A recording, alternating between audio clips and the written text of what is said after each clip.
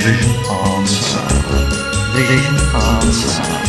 Vision on Sound. Vision on Sound. Vision on Sound.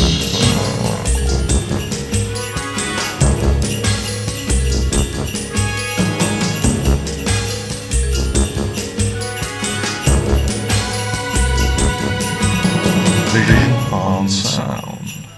Welcome one and all to Vision on Sound here on Fab Radio International with me, Martin Holmes.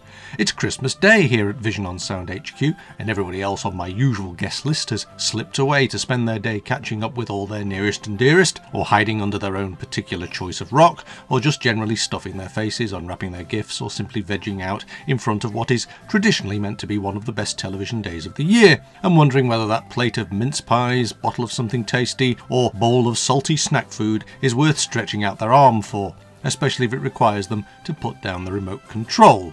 So what does that leave for us to do for you here at Vision on Sound? I mean, obviously we can't compete with such delightful distractions, and yet we've still got a show to do, so I thought I might share a little seasonal story with you all and see how that pans out. Think of it perhaps as a little gift from me to you, although if it doesn't quite suit you or you want to return it, unfortunately I do seem to have lost the receipt, so you are rather stuck with it, I'm afraid, at least until the charity shops reopen anyway.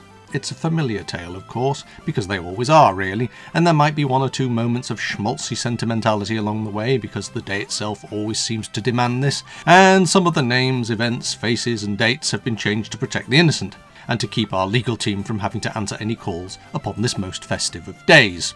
Christmas spirit or not, Bob's holiday overtime rates are appalling. Anyway, in the best traditions of the Forgotten Gospel according to Max Bygraves, I wanted to tell you a story of that time when one particular Kris Kringle, whose name has been changed to protect the innocent, was busily ringing his handbell and wishing the world the very best of seasonal cheer outside the very swish and very swanky Royal Savoy Hotel in the very heart of Manchesterford, because, like I told you, we're changing all of the names to protect the innocent. Upon one wet and soggy Christmas Eve, not so very long ago, in a story I'm going to call A Festive Fadeout.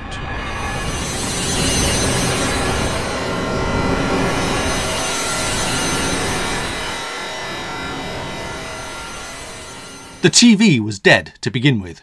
This doesn't need to be particularly understood for the rest of this story to unfold, but it does perhaps at least supply some small explanation as to why what was about to occur did occur upon that damp Christmas Eve. On the wet pavement outside the Royal Savoy Hotel, a merry figure stood, his arms swinging jovially in some vain attempt to keep both warm and merry as the last of the festive holiday shoppers sped along the glistening pavements, hunched up against the cold and wind, and paying little attention to this red-clad Kris Kringle, because those names remained changed to protect the innocent, who was still standing there long after it seemed strictly necessary, ringing his handbell and wishing them all the very best of days. Most of them were more concerned about keeping their shopping dry, and whether the last buses from the city were still waiting for them at the depot, and if their families had already cracked open the special festive food and drink supplies without waiting for them to come home, than to pay much heed to yet another of the trappings of commercialism that they had already spent far too much time worshipping at the temple of. But still Kris rang that bell and wished them all his jovial greetings anyway, to every single one, despite being mostly ignored by so many of them.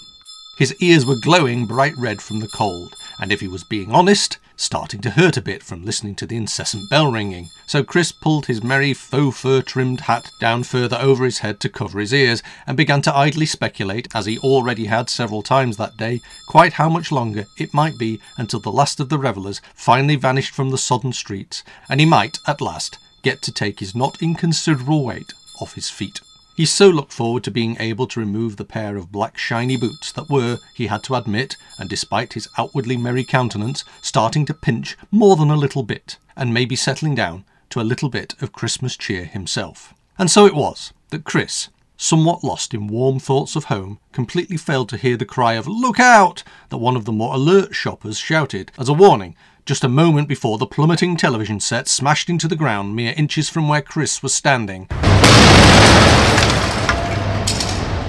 and exploded heavily into a pile of useless glass, metal and plastic beside him.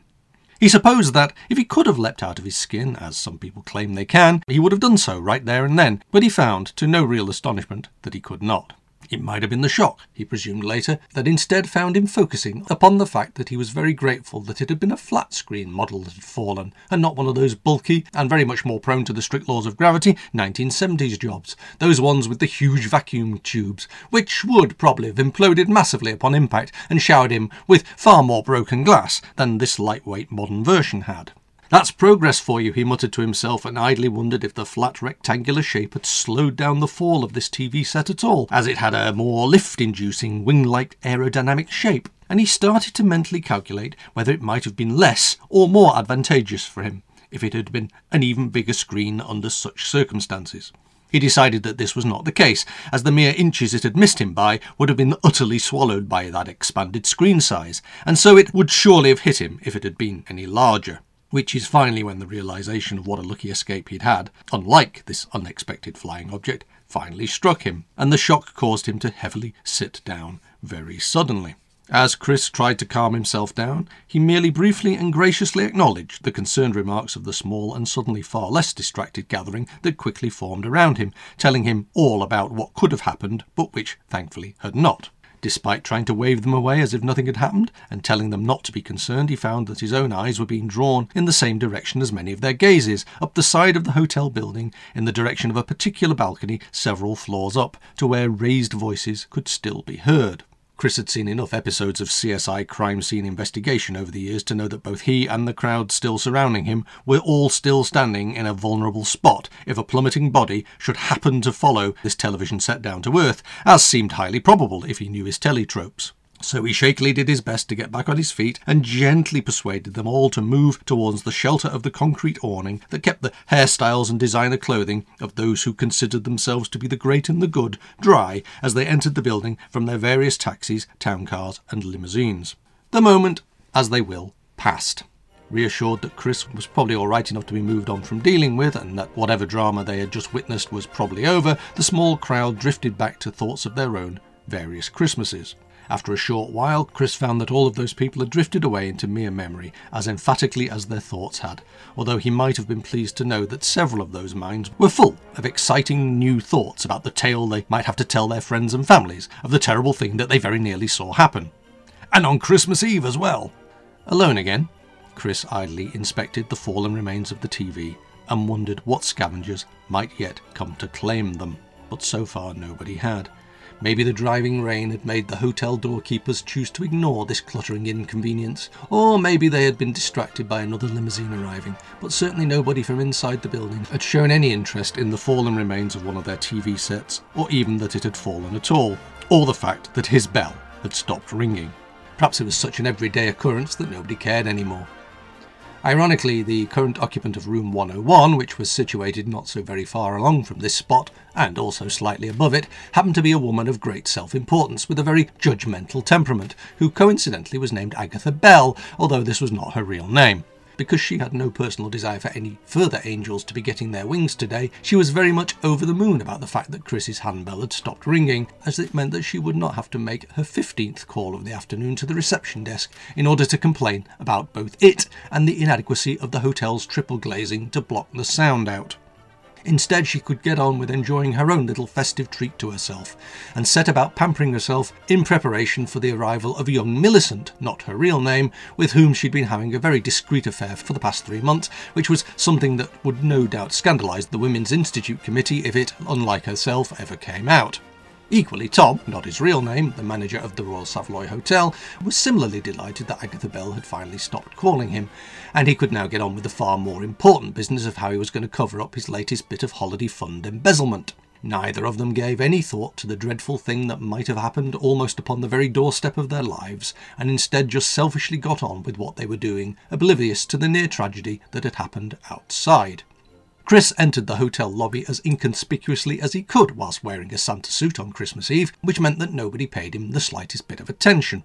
An angry-looking man, all hunched up in a big black overcoat and black drainpipe jeans, and whose head seemed to consist mostly of a ball of grey hair, barged past him on his way towards the front door, which caused Chris to sigh, but he still tried to maintain his Christmas cheer and decided not to bellow furiously at this raging figure as it sped away. He briefly considered releasing the clapper of his handbell and ringing it right there in the middle of the lobby to get some attention, but instead drifted over towards the reception desk, where a young person whose name badge declared them to be called Sue, not their real name, and that they'd be happy to help, proved to be less than pleased to hear about the mess on the pavement outside, which might need clearing up, and started making a remarkably terse phone call to housekeeping that suggested that they suspected that Chris was planning to take their name very literally.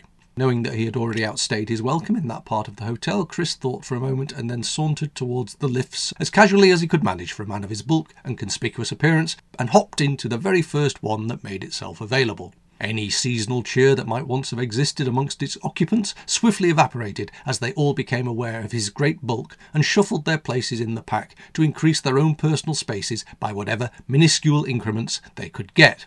After one of those seemingly endless journeys that were actually only a few moments long, they reached the 7th floor, and Chris could almost feel their moods elevating as the doors opened and he stepped forward as if to leave. He briefly considered making a great show of changing his mind and pretending that he had the wrong floor, but decided that because it was Christmas after all, he wouldn't, and the sense of relief from all those lifted moods contained inside that soaring box almost disembarked with him and followed him into the corridor.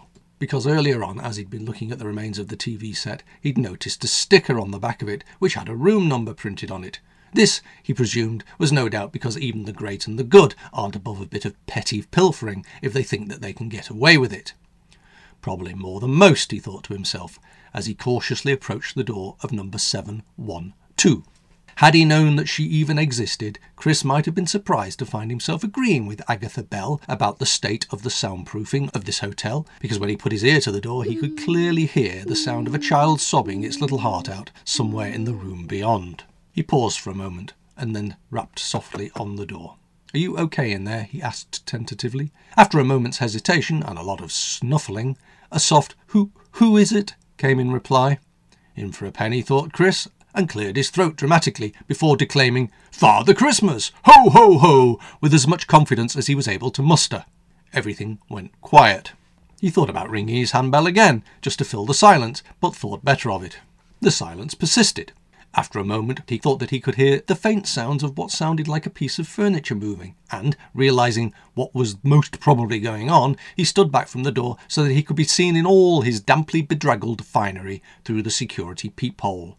"Ho, ho, ho," he ventured again, and as what now sounded like some kind of dining chair was shuffled back to wherever it came from, he decided to ring the handbell anyway.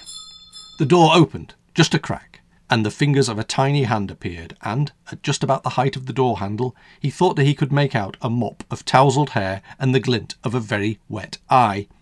"You can't come in," said a trembling voice. "My dad says—" "Is your father there?" replied Chris. No, he's gone out," the voice replied. "Is it because he tried to drop a television on my head?" asked Chris, and with a stifled shriek, the door immediately was slammed shut again. Well, that was a great idea. Well done me, thought Chris to himself, and sat carefully down on the floor with his back to the wall opposite the now stubbornly closed door, resigning himself to waiting until the absentee father showed up. It'll probably only be for a minute or two, he thought, and tried to relax. Presumably the fellow had only popped down to reception for a moment, or gone out to grab some food from one of the snack machines, or something like that, and he hadn't left the poor child all alone on Christmas Eve. Time passed. Chris opened his eyes to find the door across the corridor from him was now more than half open, and he thought that he could make out a slight figure wearing blue-striped pyjamas silhouetted against the light of the room, hanging onto the door handle as if ready to slam it shut again in an instant. Are you really Father Christmas?" came a nervous voice. "Do you want to take the chance that I'm not?" replied Chris, immediately regretting his own cynicism as he struggled to get into a more comfortable position and tried, with some difficulty, to stand up. Dozing off while sitting on a hard floor in damp clothes was really not doing him any favours.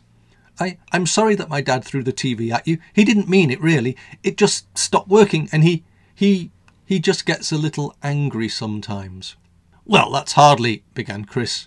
"I'm Billy," said the child, which was obviously not their real name, who then held out their hand as if offering very politely to shake hands with Chris.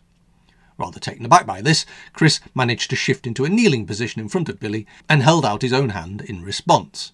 "Pleased to meet you, Billy. I'm Chris," and he beamed what he hoped was a winning smile from the midst of his tattered white beard.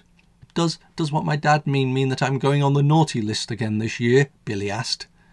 "Oh, I shouldn't think so," Chris answered, through what he hoped was an appealing smile. He was also trying very hard not to peek beyond the child into the opulent suite beyond. As if noticing this, Billy hesitantly said, I can't ask you in." "I wouldn't expect you to," Chris replied. "After all, I could be anybody." "But," Billy added with a smile, I could bring you out a chair to sit on." This was an offer that Chris gratefully accepted.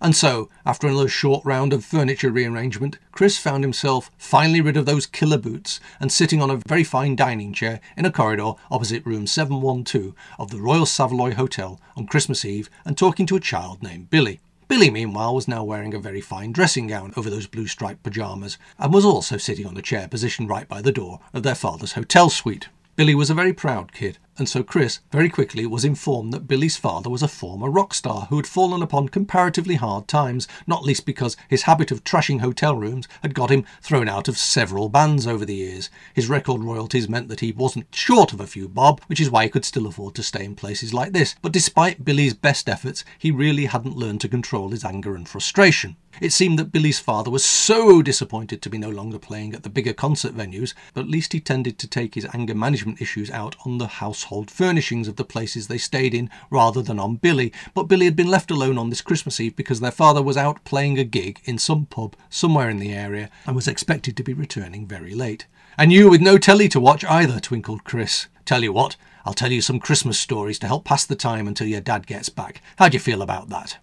"That sounds okay," replied Billy without very much conviction. But it had at least started to cross Billy's mind that they might not be on the naughty list after all. Now, let's start off with a Christmas past. "My past? No," said Chris, thinking fast and trying to come up with anything that he could remember that he might be able to turn into a Christmas story. "Telly past."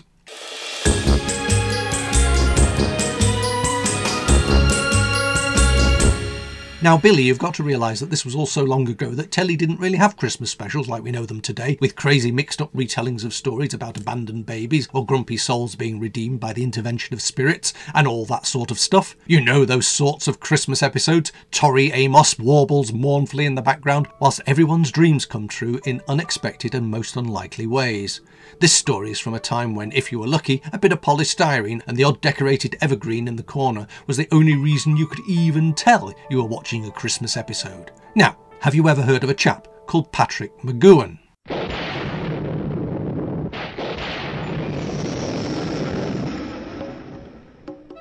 The prisoner paced up and down impatiently outside the village shop, watching as the various numbers queuing up to make their purchases were served by the rotund shopkeeper, who today was wearing a sprig of holly on the strap of his striped apron and had tied a piece of silver tinsel around his straw boater hat. At least for once, it was a shopkeeper that the prisoner recognised, as he hadn't been recast since the pilot. The village was a place in which time had little meaning, and yet there did, however, seem to be something in the air. It was as if the entire wretched establishment had instinctively decided that exactly the correct number of days had passed, and it was time for Christmas to simply happen, in whichever form or version of seasonal celebration the various inhabitants and inmates chose to celebrate it. Someone, somewhere, had obviously been counting up those days, as carefully, he imagined, as they counted all of those they called numbers. For the prisoner, with his somewhat pared-down lifestyle and lack of excessive personal contacts, any such holiday time would be simple enough to avoid engaging with, even in the ordinary outside world, of course. But even in the village, this time of the year now seemed to mean endless queues and jolly, seasonally loaded cries of "be seeing you," wherever and whenever he chose to venture abroad from his apartment. He'd seen several of the numbers carrying wrapped parcels about the place, many of which resembled umbrellas or hat boxes in shape. And, if he'd ever wondered where the community got all their colourful costumes from, he felt as if he was finally beginning to get at least some of the answers. Not that he wanted to make any of the answers a prison for himself, of course, but it amused him, at least a little, to see all of the activity, and he even barked out a momentary chuckle, before quickly suppressing it in case one of the rovers misinterpreted it as the spark of yet another escape plan. It was frustrating, however, to have to wait and to wonder whether the village shop would be cleaned out of all the village food stocks before it would be bringing down its shutters and closed its doors for a week. The prisoner scolded himself at even vaguely joining in with all of the conformity as the village shifted into this seasonal frame of mind, but he did at least understand that he might get a few days' peace if the people running the place were distracted by some sort of holiday season, and if they were understaffed, he wondered perhaps this might turn out to be the very best time of year to actually escape from the place. An almighty roar erupted from one of the nearby rovers as it shimmied past a lone evergreen standing in one of the narrow streets nearby, as if to remind him that even his thoughts might betray him. And having noticed that the queue for the shop had finally diminished down to just one other customer, he brushed some flecks of polystyrene from his red-trimmed jacket, pushed open the door, and finally went inside. Goodwill towards all men, women and everyone else, however, was certainly not on the prisoner's agenda that afternoon. The day had begun, as it often did, with the customary fanfare and subsequent announcements from that bright, sparkling, cheery voice greeting another beautiful day, and he had gone about his morning routine much as he normally would until two things happened. Firstly, he found that his usual jacket had been replaced as he had been asleep by one bearing a red silken trim. Secondly, he noticed that a slim red envelope had been pushed through the gap under the front door of his apartment. Ripping it open, he had almost laughed out loud at the "To all at number 6 from everyone at number 14" message written inside the greeting card, reminding him, as it did, of all those nameless neighbours he'd once lived alongside in London, to whom he'd never introduced himself, but who still felt some need to post such messages through every single door on their street. In some ways, he reflected, the village was not dissimilar to the rest of the outside world at all. He considered throwing the card straight into the waste paper basket, and was on the brink of doing so when he paused, thought better of it, and placed it alone upon the otherwise empty mantelpiece. He was just stepping back to admire this huge effort at seasonal decoration when, inevitably, the front door swung open, and the latest new number 2 arrived unannounced, and without warning or invitation. He recognised this particular fellow, however, so it was something of an old new number 2 who invited himself in, a somewhat dishevelled vision of hair, beard and rotund form, who greeted him with an artificially jovial smile and congratulated him on joining in and finally getting into the spirit of things, with a superior tone that suggested he knew that all of his lies would each go unchallenged. The red and green stripes of his scarf did little to improve his pock-marked appearance, however, and achieved little other than to simply reflect the colours onto his jowls and to give them a peculiarly unhealthy and sinister hue. "I've always enjoyed Halloween," remarked the prisoner pithily, which rather quickly reduced the fixed grin to something more bitter lemony, as number 2's eyes narrowed and flitted about the room as if hunting for more prey. "I'm having a small festive party. It will be very intimate. Only the most important people will be there. 12 o'clock, the Green Dome. You are, of course, invited," he said, pulling an invitation card from his pocket. Taking the card from number 2, the prisoner retorted, "I'm afraid I must decline." Number 2 narrowed his eyes, but before he could say anything, the prisoner continued, "You know how it is.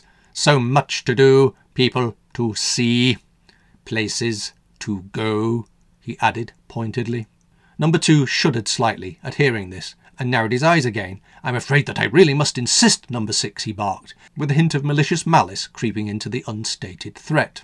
The two men glared at each other for a moment, but it was the shorter figure who blinked first, as the moment seemed to pass. Number 2 cleared his throat nervously. "Oh, you simply must come. After all, it is so much better to be invited than to not be invited, isn't it? Just think of how many people are going to be simply dying to know what's going on and wondering why they didn't get an invitation. No, I simply won't hear of it. You will be there." And with that firmly settled in his mind, number 2 glanced nervously at the wall, as if responding to some unseen observer, and then turned towards the door. "Be seeing you then," he cried, with as much heartiness as his cold heart allowed him to manage, and the door opened to allow number 2 to leave, as if some unseen greater power had finally decided that their conversation was allowed to be over. As it closed behind the departing figure, the prisoner thought that he heard a merry ho-ho-ho drifting through the air. He stared thoughtfully at the door, wondering whether it had as many ears as the rest of the apartment appeared to. With a little encouragement from one of the more determined of the rovers, at 12 o'clock on the dot, the prisoner presented himself at the door of the building underneath the Green Dome, a little surprised not to see any other guests milling about the courtyard waiting. The door opened, and, as was often the case, the smart figure of the diminutive butler silently greeted him and led him once more into the vast inner chamber. The half-sphere of number 2's chair was in the centre of the room as usual, as were the various control boards surrounding it, but what startled the prisoner for a moment was the group of children sitting cross-legged in a circle around the central area. As the double doors had slid open, they had all turned their bright, eager and expectant-looking faces towards him, and each one of them grinned as if the prisoner was actually their Father Christmas coming to town. The prisoner paused and frowned. A previous number 2 had, of course, once tried to see if he might drop his guard with children, but the prisoner had not considered that any of those children might actually still be in the village. The chair span around, and number 2, now wearing a disconcertingly red fur-trimmed suit, unfolded his body from it and dispensed himself into the room. He adopted a somewhat forced jovial manner as he made his way through the human obstacle course surrounding him. "Here you are at last, my dear fellow," number 2 cried, whilst offering out a rather damp-looking outstretched hand that the prisoner chose to ignore. "The children are all waiting for you." "Waiting for what?" barked the prisoner, although he was immediately taken aback as some of the children appeared to flinch at his brusque manner before looking back towards number 2 with faces full of doubt and concern. "Waiting for you, my dear fellow," grinned the round figure, his voice dripping with barely disguised malice and joy at the predicament he had created. "Number 6 is going to tell us all a lovely story, aren't you, number 6? And as he said so, the faces of the youngsters all turned back to look at him again. Number 2 placed an arm round the prisoner's shoulder and lowered his voice conspiratorially. "I told you, number 6, these are very important people. Now do try to play nicely." "Ah, I see," said the prisoner, raising his voice just enough for the children to hear, and he noticed a few of them shifting again as if settling down for story time. His eyes picked out one child who was wearing some blue-striped pyjamas, and he asked them their name. "No names," bellowed number 2, and seeing how the children's faces suddenly fell, he added, in a far more ingratiating tone, "No names, we agreed, didn't we, children? We all agreed that our party would be much more fun if we didn't use our names." Despite this strict instruction, however, the prisoner was convinced that the child he had picked out had mouthed the name Billy, and the prisoner thought that perhaps he had found a kindred spirit. "But what about their presents?" asked the prisoner, his face the very picture of innocence. "How will I know who to give each present to if I don't know their names?" And as the faces turned to a sea of delight at the prospect of imminent, unexpected presents, he held up his hand as if an unpleasant thought had just struck him. Oh. Faces fell. Silence fell. "I do believe that I've forgotten to bring the presents with me. I'm very sorry, children. I'll just go and get them." And with that he darted towards the double doors, pausing as they opened only to glance back at the flushed face of number 2 as he tried to restore a little bit of calm to the suddenly very excited assembled group. And so the prisoner had found himself in the village store, ordering as much wrapping paper and string as the shopkeeper could provide him with, and, within the space of that short and magically few moments, only really possible via a jump cut in a television script, he returned to the Green Dome, carrying a huge gift-wrapped box, almost as tall as himself, which was crammed full of wrapped parcels, fully intending to hand them out to all of the children at the party, although, as if having a sudden thought, instead he tipped the entire box of packages out in front of them and decided to let them try and sort things out for themselves. Inevitably, most of the children just piled in, grabbing whatever they could get their hands on, and tearing the wrapping paper off in a frenzy of gleeful excitement, before moving on to another when the contents, which were more often than not a can of village food, failed to excite them quite as much as what they'd seen some of the other children had unwrapped. Billy hovered around the edges of the melee, half-heartedly picking at a box that had happened to fall in their direction, and tried very hard to catch the prisoner's eye. The prisoner, however, pretended not to notice and moved cautiously and purposefully around the group of children, picking up the scattered discarded wrappings and deliberately, very noticeably, placed them inside the now abandoned box he had carried all the parcels in. His eyes briefly locked with Billy's, and they exchanged a moment of understanding before the prisoner put his finger to his lips and slipped into the box and covered himself with the torn paper shreds. 10 minutes later, number 2 and the prisoner, a shred of shiny paper in his hair still flapping in the breeze, stood on the suddenly snow-covered lawn watching the service helicopter take off with a whole sack full of gift-wrapped presents dangling from its sky-hook. "Not one of your better efforts, number 6, exclaimed number 2 derisively. "Did you really not think we'd notice?" "I thought it was worth a shot," the prisoner replied gruffly. "Remember, number 6, we are always watching you, always. There's no time for seasonal sentimentality here," growled number 2 triumphantly. "Oh no? And yet you send gifts home for the families of your people," replied the prisoner. "A necessary token gesture. It helps a little with our morale problems," floundered number 2. "Problems?" noted the prisoner, but number 2 merely winced and said nothing. The prisoner watched as the helicopter shrank into the distance and allowed the briefest of flickered smiles to cross his face. What are you smiling at?" number 2 asked, as the aircraft soared away, eventually becoming little more than a tiny dot and slipping beyond the horizon. "Does watching such a thing make you crave your own freedom, number 6, because you won't get it this way?" exclaimed number 2, with just a hint of triumph. "There are all sorts of ways for someone to escape from somewhere like this, you know," the prisoner said. "Not all of them geographical." This time of the year is all about giving as well as receiving, he added enigmatically. So happy Christmas, number 2, and may the new year bring you everything you deserve, although I do hope that I'm not here to see it. Number 2 tried and failed to summon up any suitably sardonic reply. The prisoner turned and looked him straight in the eye. Oh, and by the way, do you know where Billy is? Number 2 stood there open-mouthed and simply glared at the prisoner furiously as the bars clanged shut.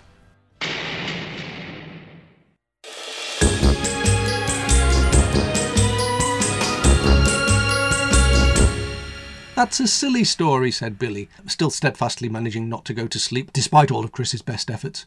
Oh, why's that? Asked Chris, glancing at his watch. It was already 1 o'clock, and there was still no sign of Billy's father coming back. Well, why would Billy get inside the sack? And how would the prisoner know where to send it? And why would the village people send it out? And anyway, what would they eat on the journey? And how could they go for a pee? Well, nobody ever expected much about the prisoner to make sense, said Chris. He paused for a moment to think. Okay. Seeing as you're such a clever one, I'm obviously going to have to up my game. Let me tell you another story, one which is happening right now. This is the story of the unlikely friendship of Chris and Billy, he started, trying very hard not to notice the exaggerated eye roll that Billy offered up in return.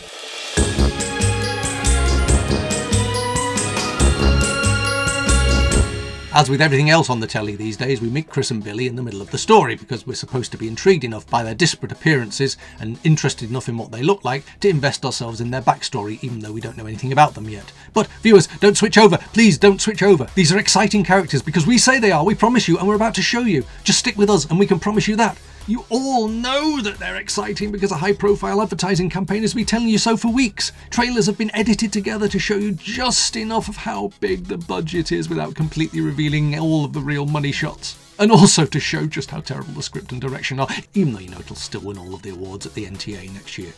Chris and Billy exchange some meaningful looks. Whilst you at home or in the pub or on the bus or train, try and work out what sort of programme this is from this random selection of shots designed precisely so you won't really know what sort of programme this is. Random characters that may or may not turn out to be significant utter the kind of dialogue that nobody in the history of the world has ever said to a real person, but it's delivered with enough gravitas that you know that it's really important. There's an explosion, there's a close-up of somebody crying, somebody else turns away and is consoled by somebody else. The pulsing rhythm of a mournful melody is cranked up a notch as captions come flying at us between the frantic cuts. Chris and Billy have been flung together by an extraordinary set of circumstances that we don't yet know about, but we are all wondering about them because they seem to be such a mismatched pair. We realise already that the frantic cuts of the trailer were representative of the stylistic choices that were also made for the television programme. For no reason at all, we see a jackdaw in flight, and then a whole clattering of them are frightened from the trees by a gunshot. Billy is exactly the type of extremely youthful and glamorous person that you never actually find in the real world doing a job like this or living in a place like this, and Billy has a whole plethora of problems. But nobody knows what a plethora is anymore, so we need to show just how many problems Billy has. Billy has a complicated home life. Just to show how complicated it is, we are shown a montage which tries to explain the backstory without actually revealing anything very much about the backstory. We see fast cuts between faces, lingering looks linger, fists are clamped to mouths in distress, weeping eyes are seen in close-up, silhouetted figures posing against brightly lit streets full of vehicles with flashing lights. Some people stare mournfully out of windows, other people gather to spectate at some family tragedy writ large. Billy is now alone and playing with a broken toy on a terrible carpet. Shadowy figures in dark rooms talk about Billy being a problem, sometimes in close-up, sometimes at a blurred distance, sometimes muffled, sometimes as clear as a bell. More people in other dark rooms are shouting, as if to demonstrate some kind of dramatic substitute for showing convincing genuine emotions. Shortcuts, shorthand, a character defined in an instant. We'll force you to feel something, anything, even if it kills us. And we'll tell you just what we think those feelings ought to be. Cut to another close-up of a woman weeping, her lip trembling. And beneath it all, Tori Amos bleats out because this is a Christmassy tragedy that shows little sign of easy, heart-warming resolution. One of those problems Billy has is in the form of the crusty and curmudgeonly Chris, who doesn't really want to be there and has already let us know this in the blink and you'll miss it chaos of the first few seconds of the programme. He doesn't like Billy, he doesn't like anybody, but beneath it all he's got a heart of gold. He only needs someone to take the time to try and understand what makes him tick. Oh look, a baby! If you're sitting at home, please try and cry now for pity's sake, or we'll have to pan across the old photos with Tori Amos playing again to manipulate your emotions to what we think they ought to be if you had any kind of soul at all. But before we get to know anything about any of their lives, Billy and Chris suddenly notice that something awful is happening right in front of them, even though whatever the something is, it couldn't possibly have got this close to them without either of them noticing it approaching. Instead, we see Chris and Billy reacting to something right in front of them, possibly 3 times over, depending on how the various shots get edited together. One of the angles might even be in slow-mo, even though we don't know what it is yet. We cut to a helicopter exploding. We hope it's not the same helicopter as in the previous story I was telling you earlier, otherwise that would be unbearably tragic. Which is good, obviously. Before we have time to think about this, we cut again, this time to some beautiful scenery in an area of the country that you might never have considered beautiful before, or perhaps it's a place that you've never even heard of. A sinister figure looks towards the horizon. A montage tells us that it is Christmas in this idyllic place. Or is it? We leap back to the beginning. Or perhaps it's the end. A car window is smashed. The car is a beautiful classic, so incongruous and expensive looking amongst the rough and tumble, ordinary yet strangely photogenic streets of the beautiful place in an area of the country that you might never have considered beautiful before, that you've probably never even heard of. Immaculately stainless washed clothing flaps furiously around on a random clothesline in the breeze. It is somebody's idea of what the contents of a typical clothesline might resemble, although we will never see any of the characters wearing these things. A group of wheelie bins are artfully arranged to give an urban feel to the rural idyll.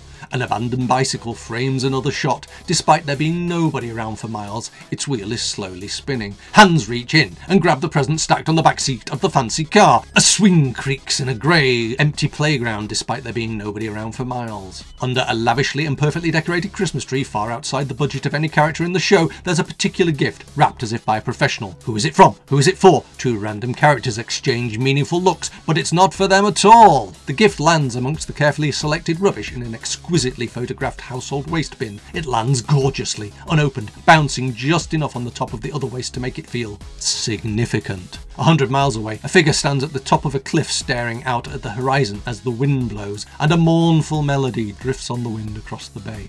A craggy face weeps a single tear in extreme close-up. A decision is made. The figure turns, determined. In a street in that beautiful place situated in that previously unknown area of the country that you might never have considered beautiful before, a wide shot shows children playing, a car being driven far too fast. Another hand reaches into that waste bin and retrieves the parcel. A figure dashes out into the night along a stone footpath outside a different house to any we've yet seen for reasons that will be explained later, probably. Hands unwrap the retrieved gift. Our heroes sit together, parcels are exchanged, as are meaningful glances. And yet, the nature of our central relationship must remain ambiguous, and something hilarious and unexpected must now happen to stave off the inevitable from being the inevitable, just in case the status quo that makes the programme unique becomes unbalanced. And, as the non-development revelation hinted at in the trailer fails to satisfyingly be revealed after all, a million viewers turn off in disgust and resolve to never watch this nonsense again, at least until the next time that they actually do. And those who have always loathed this type of show anyway, but have tuned in for this Christmas special because it's perhaps sounded more interesting than the run-of-the-mill editions, or perhaps because they have guests who insisted upon watching it, or maybe, although in this day and age it's highly unlikely they couldn't find anything else that they'd rather be watching, will all have their prejudices affirmed and switch channels away from this nonsense and find something even less challenging to watch. But just as we think the story has reached some kind of resolution, we cut to an outdoors view of a happy scene. Snow is obviously falling, in that excessive and not at all troublesome or inconveniencing way that it simply must do for a Christmas episode. And a lot of it has come down very quickly in a manner that was not evident in the location filming that took place in September that leads directly into this scene. Clever and meta-textual cloud-pleasing ideas begin to break through the jigsaw of the story structure as the television starts to eat itself because a group of commissioning editors ask themselves, is this really what the ignorant masses want? Before deciding that they'd probably best not try to be too clever or metatextual. Instead, they bung in another couple of explosions for good measure, as a figure steps out of the snow and presses a button on a remote control device, and the cottage is hit by the fiery remains of another, or is it the same, helicopter, and the picturesque beauty of that geographically unlikely thatched idyll, somewhere within easy walking distance of the urban areas of some beautiful scenic spot in an area of the country that you might never have considered beautiful before, one that you've never even heard of, is shattered forever until it reappears perfectly restored in a later episode. As the flames fill the screen, a voice drifts out. Was that breathtakingly exciting and action-packed enough for you, Billy? Billy! Billy! And the screen briefly fades to black.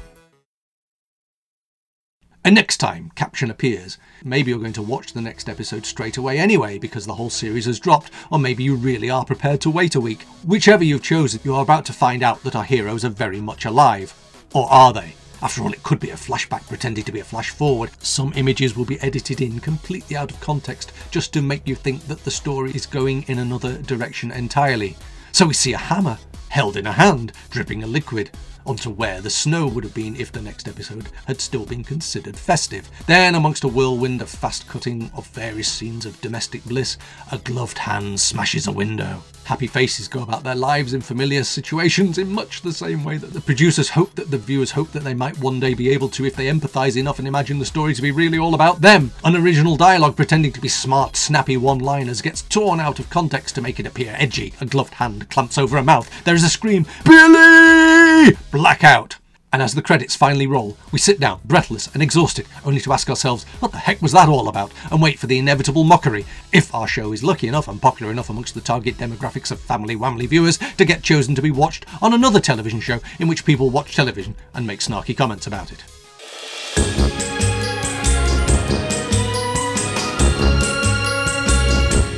"So what the heck was that all about?" asked Billy. "I'm not sure, really," Chris replied, "but I watched something very similar a couple of nights ago, and the critics and the general public all think that it's the best series ever made, apparently." "And what did you think of it?" "Well, it was all a bit unimaginative and derivative, if you ask me, but there wasn't really anything else worth watching." "Isn't it a little bit age inappropriate?" asked Billy. "Get off," said Chris. "We're well past the watershed, and anyway, you've seen far worse on EastEnders at 8 o'clock. Mind you, if people are making life choices based on what they've seen in some of the soaps, the world's not going to become a much better place, is it?" "My dad watches them," said Billy. "Of course he does," Chris replied, mentally adding another question to the things that he really wanted to ask Billy's father about. Billy yawned expansively. "What time is it?" Billy asked. Chris looked at his watch. 2 o'clock, he replied. "Shouldn't your dad be back by now?" "I don't know, sometimes the gigs go on very late, and it is Christmas Eve." "I suppose so," replied Chris. "Christmas Day now," he added thoughtfully, almost to himself. Realising that his cosy room and that cosy glass of Christmas cheer were probably never going to happen this time around, he resigned himself to patiently sitting through another self-inflicted round of voluntary childcare instead. He would definitely have more than a few words to say to Billy's father whenever and if ever he finally showed his face. He stretched and yawned and picked around in his addled mind to see if there was anything else there that he might be able to turn into yet another story with which to entertain this surprisingly nocturnal child. "Age inappropriate be blowed," he muttered, remembering that one of the festive storytelling traditions that he'd almost forgotten about was the Christmas ghost story, and he thought that he might be able to weave a pretty good one. Chris cleared his throat dramatically. "Right, listen up, young Billy, because this is a story of television's future, and it is, my young friend, perhaps the most terrifying of them all."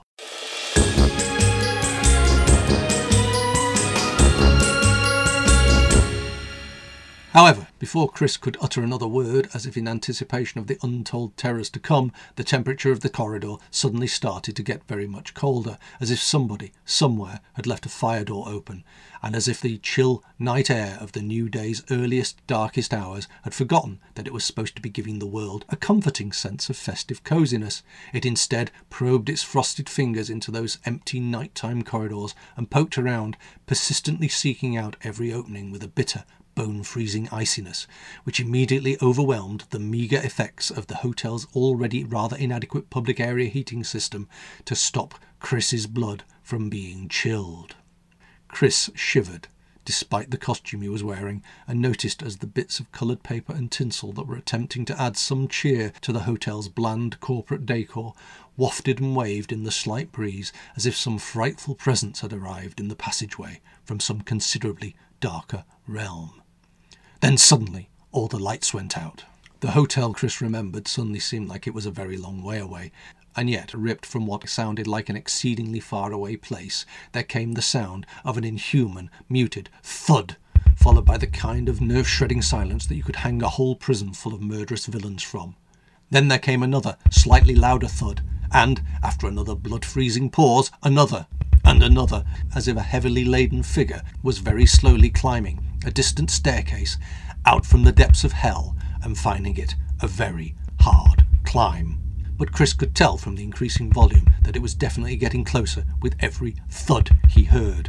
Chris looked round nervously. The only light now available was the blueness of the glow that was still coming through the half-open doorway of Billy's room. To both his left and right, the dark corridor suddenly seemed to extend an infinite distance in both directions, and as far as he could tell, there was an endless series of door frames picked out by a faint blue flickering glow around each of the doors. Pressing himself against the back of his chair, he slid himself onto his feet, turning his head swiftly from left to right again and again, as if trying to work out which direction the now perpetual noise of those terrifying thuds was coming from.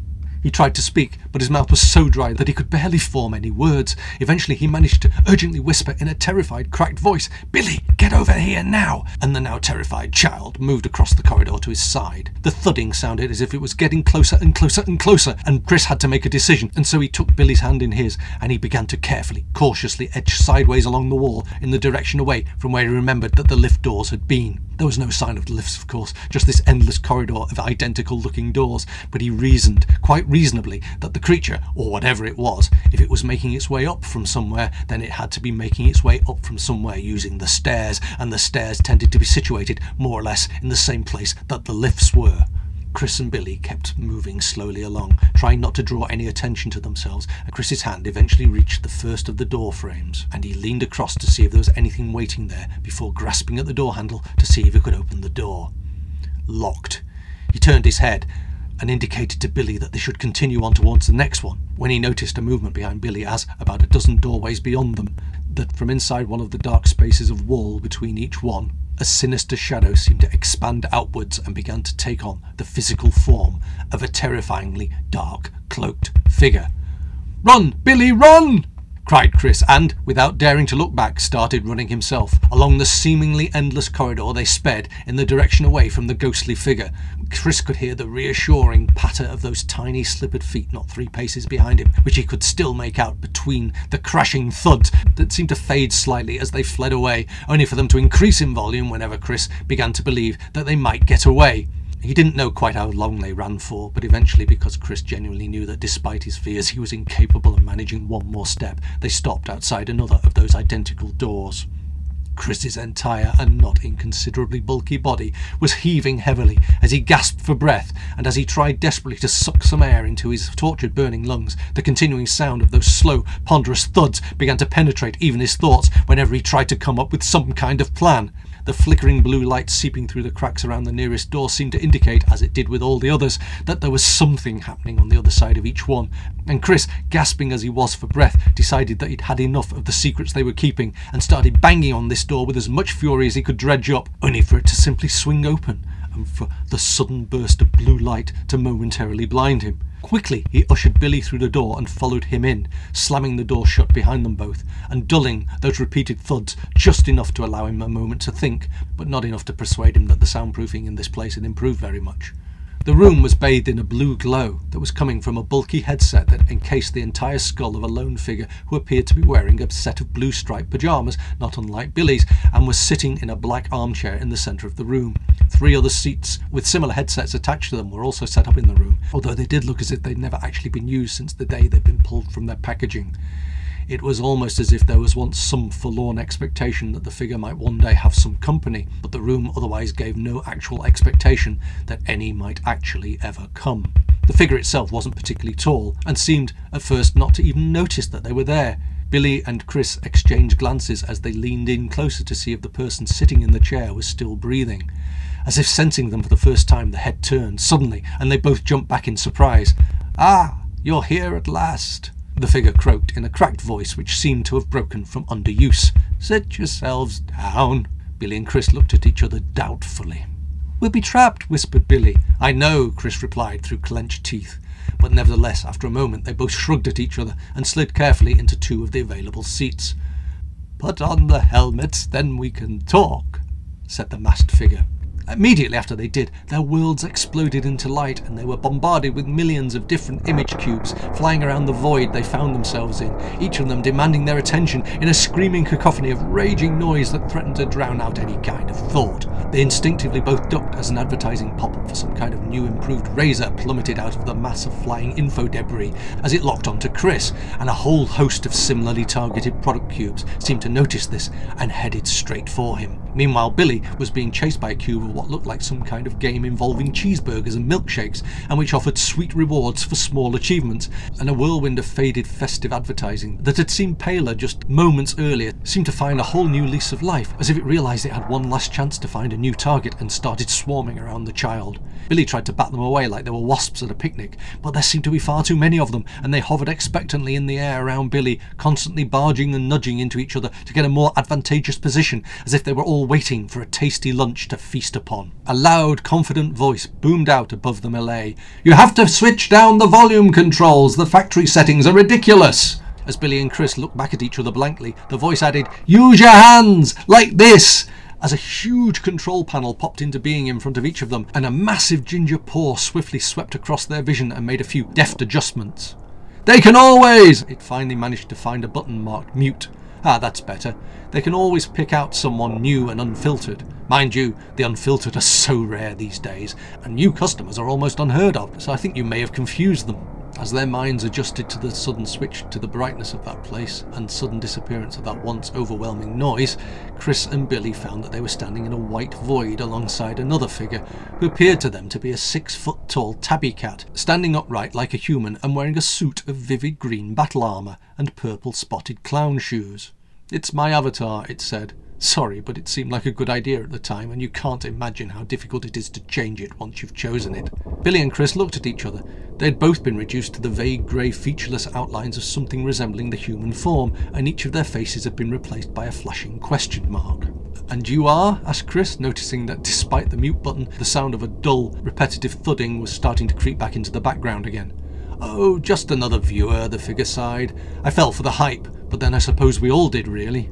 First we wanted more choice, so they said that they would give us more choice. Only often it was really more options to sell as exciting new products really, but dressed up as new programming. Then the choice became about whether to enjoy new programs or have another chance to see programs that we'd already missed. And then the next choice became about which service we might use to see the exciting new things that everyone else was talking about.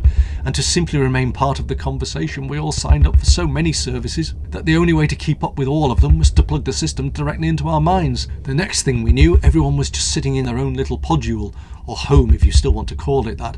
Nobody was ever going anywhere or seeing anyone, as we frittered our lives away watching screens whilst being bombarded with commercials to buy all of those things that none of us ever needed anymore, and having it all delivered almost instantaneously straight to our mental interface. The fear of missing out is a terrifying force to take advantage of. Beware the toxic kangaroo.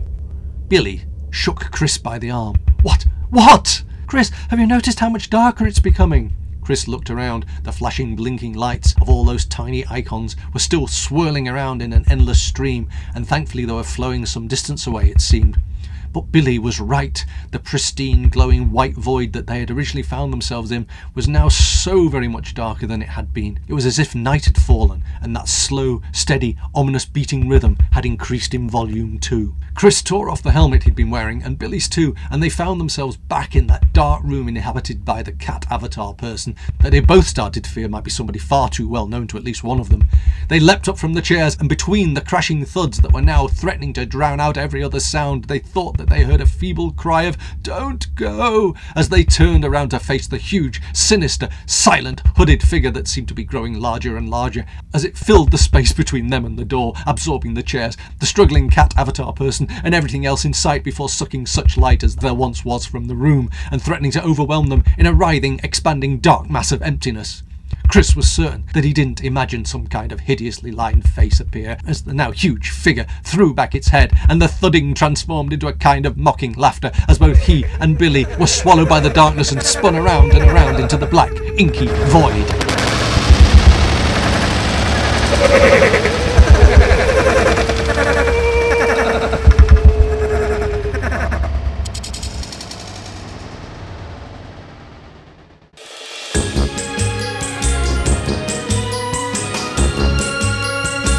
Billy woke suddenly and immediately fell off the chair. Across the corridor, Chris had somehow managed to doze off, but the thud of Billy hitting the floor caused him to stir, and he woke up all of a sudden. What? Who? He spluttered, and then he remembered and looked around in terror. With a growing sense of relief, he realised that they were back as they had been. Well, more or less. Billy was picking himself up from the floor where he'd fallen, right next to the chair he'd been sitting on in his own doorway, and Chris was still sitting on that chair that Billy had lent him all those hours ago. He looked at his watch. 3 o'clock. "What day is this?" he murmured. "It's Christmas Day," Billy replied, surprisingly cheerily given the hour. Rather irritatingly, the child was still as bright as a button. "So we haven't missed it, then," Chris muttered to himself, as he desperately tried to get some feeling back into his legs and found that his spine wasn't likely to be forgiving him any time soon. Rather alarmingly, he realised that from the entry to the stairwell next to the lifts, oh glory be, the lifts were back, a series of dull, repetitive thuds could still be heard.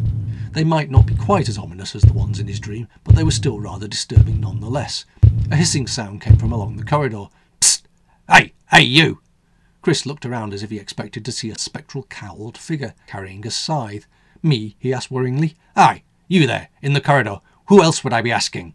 "What you want?" whispered Chris, with as little confidence as he felt that he could muster. "I could do with a hand with this," came the reply. "I've already lugged it up 14 flights because the lift stopped working." Chris forced himself to his feet and started towards the voice, which seemed to be coming from the door at the top of the stairwell. "Hi, Dad," said Billy brightly. "Hi, Billy. What are you still doing up?" growled the older man, shifting himself around in a vague effort to hide what he'd been carrying.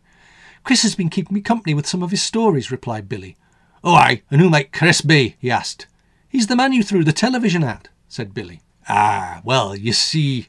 The man spoke as if he was suddenly feeling slightly more wary. "Yes," said Chris awkwardly, and then added a bolder "yes," before thinking about continuing, but the words wouldn't come and he found himself erupting a slightly pathetic instead.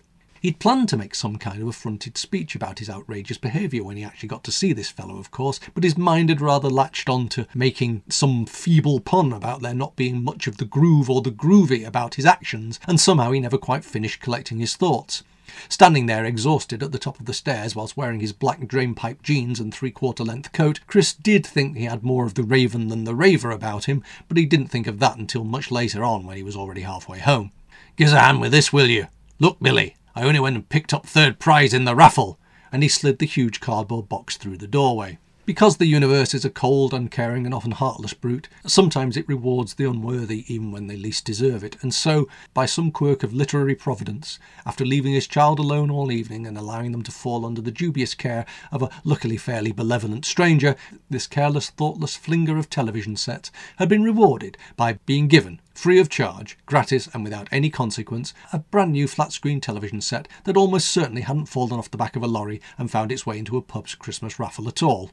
This was the very same television set that Billy and Chris helped him manoeuvre through the door of their hotel suite in the early hours of a Christmas morning. And after doing this, Chris and Billy looked at each other and, as if they'd somehow instinctively reached some form of unsaid agreement, they both took a hold of the box, contents and all, and once Chris had taken a quick look and given the all clear, threw it over the edge of the hotel balcony.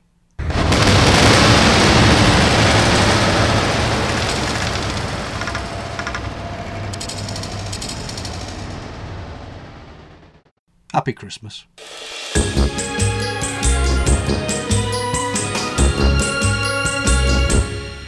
Many thanks to all of you out there for listening to all of our efforts this year, and thanks also to all of those people who helped make Vision on Sound possible, including all of the regular co-presenters, our various guests, and those very fine people at Fab Radio International who've somehow managed to make it possible to keep on bringing you these shows each week.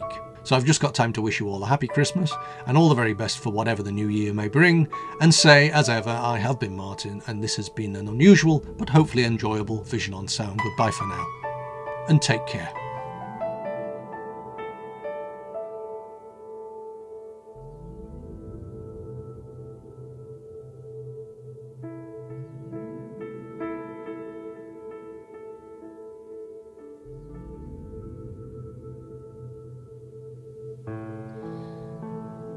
Have yourself, ooh, merry little Christmas.